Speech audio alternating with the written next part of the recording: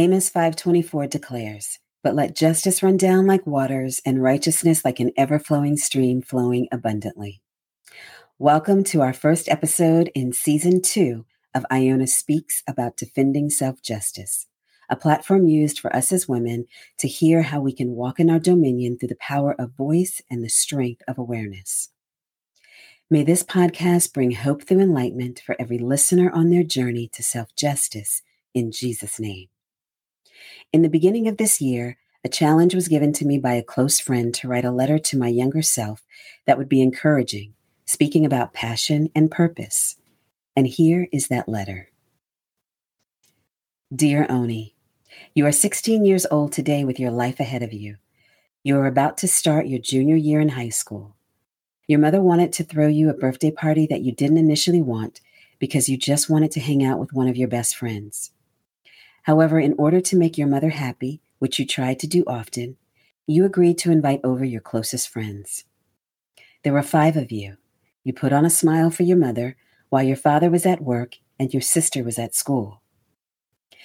You will have another celebration at the home of your grandparents with your dad and other family members later. You missed your sister greatly, but you were glad that you were able to share this milestone with close friends and family members. You laughed, ate, danced, told stories, and dreamed about your future, aching to get out of your home and start your life. At this age, you don't yet know how beautiful you are, both inside and out. You don't yet know that you are fearfully and wonderfully made. However, you have a passion to help those who are in pain, probably because when you were looking for the help you desired in the midst of your pain, you didn't yet know that you had it in you all along and around you. I see you trying to find your way, trying to please others, and trying to be free inside where you feel blocked. Through the years, you will remember the life lessons from your family. You will learn to let your heart be open, learn to love yourself, and expand your circle of friends. You will learn that you don't have to please anyone but God. You will learn that you are more than enough. You will grow into your passion for living, appreciating life, cherishing daily moments, and being your best you. I want to let you know that you are a precious jewel, a mighty warrior, an amazing woman, a treasured soul, a devoted wife, and a committed mother. I know the last 2 are shocking for you because at 16, you have absolutely no desire to be married or to have children.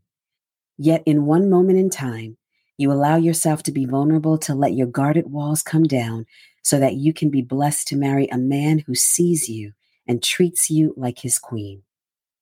Right now, you are focused on getting top grades and picking out colleges you want to attend, and none of them are in New York. Your top choice at this age is still University of North Carolina, which you have wanted to be a Tar Heel for the past several years, mainly due to the fact that you love the weather and their collegiate sport teams.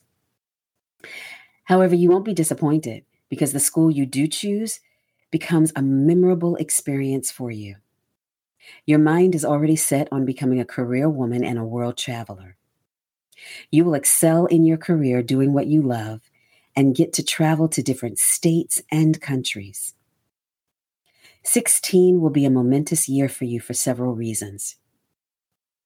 You will be one of the few Black students in your high school to ever be inducted into the National Honor Society, an honor that you don't fully realize until after your graduation. You will visit your sister at Penn State University and come to love this school, which will become your alma mater. You will finally realize that you are loved by the greatest person in life, the creator of this universe, your God, a fact that will bring you even closer in your relationship with your grandfather, who also becomes your spiritual father. You find solace in visiting your aunts and uncles with your mother and hearing stories about your Native American heritage. You find strength enough to push off a boy who said he loved you, who was also trying to sexually violate you. Although you are still battling with the eating disorder of anorexia, you feel such a great love inside of you through the power of Christ helping you fight this disease more and more. It will take you until your 19th birthday for you to realize that you are loved by your mother. Although she couldn't love you the way you desired to be loved as a daughter, you will come to realize that she loved you the best way she knew how, in spite of her mental illness. It will take you until you are 30 to begin embracing your femininity. Although you began expressing self-love to yourself at age 26 by taking your personal vacations to celebrate the day of your birth, you still didn't embrace being a woman until you hit 30 and allowed yourself the freedom of stop hiding behind a false image you created for safety. It will take you until you are 47 years old to truly unpack the trauma that you experienced as a child and appreciate all of the pain and joy in your life. And now, as I write to you at 50, you have truly embraced the fullness of your womanhood. You still love listening to Billie Holiday and will never stop finding the brilliance in her life, despite the tragedies she endured, as you come to learn that Lady Sings the Blues isn't her true story. You see the profound impact her songs and fight made on this nation and in your life, resulting in you loving and appreciating her life's journey even more. You still immensely love the song The Makings of You, written by Curtis Mayfield and sung by so many artists, that you and your husband flowed across the dance floor to the lyrics at your wedding reception. Your favorite hymn is still "'Tis So Sweet," because your trust in Jesus is the strength of your life. As a lover of history and even chemistry, you allow yourself to be totally immersed and engrossed into the richness of biographies and documentaries and great literary expressions that you can even listen to while you're driving in your car. And just as it is now, your favorite place to be is by the water, hearing the sounds of the waves and breathing in the fresh air where you find complete serenity. If you could hear your 50-year-old self talk to you at 16, she would say this to you: stop second-guessing yourself. You are a phenomenal woman with a rich heritage. You are a Shinnecock Indian who will remember the stories told to you by your aunts and uncles that will help you thrive. You are a Black woman who understands the richness of life because the stories your grandfather shared with you of how he chose to live his life while growing up in the Jim Crow South, how he purposed to provide for his family and walk in the blessings he received. Cling to all of these stories because they will consistently be empowering and impactful for you throughout your journey and will provide you with an intricately woven thread of knowledge and inspiration that you are able to share with others. You will realize that even though you didn't have the desired love of your mother, you had so much nurturance and guidance that God allowed you to receive from your grandmother. So don't rush life or getting to your next milestone too soon, because there is so much living that you have to do. Stop trying to hurt yourself, because your body is a temple that you will learn to treasure.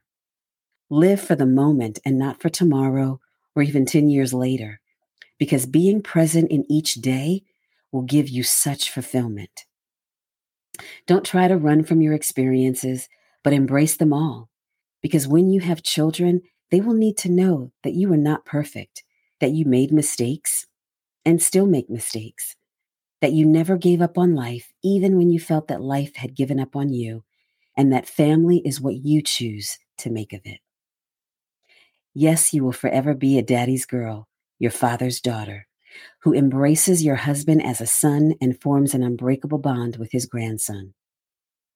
Don't try to raise your stepdaughter the way you want it to be raised, and allow her the room to carve out her own path. And these experiences will help you intently grow deeper into your passion of being an abolitionist, because slavery still exists, impacting every race, gender, heritage, and socioeconomic status. Embrace that experience of being a woman who is boldly carving out her path, because that is what you were created to be and who you were created to be. Being a light in the midst of darkness, because there is always hope. Being a trusting mother, because smothering your children won't help you grow or help them grow. Being a devoted wife, because walking in step with your husband and best friend leads you to great partnering, and most of all, being a defender of self-justice, because that is the fabric of your life. The next 50 years will be absolutely extraordinary. I am blessed and honored to be you, and you will be blessed and honored to be you too. Love always and forever, Iona, your 50-year-old self. As we conclude this episode, I trust that every woman and mother listening be empowered to walk in their dominion as they realize there is value in their life through all of their experiences, so that they can become the defenders of self-justice for themselves. Thank you for listening to Iona Speaks about defending self-justice, and have a prosperous and powerful week.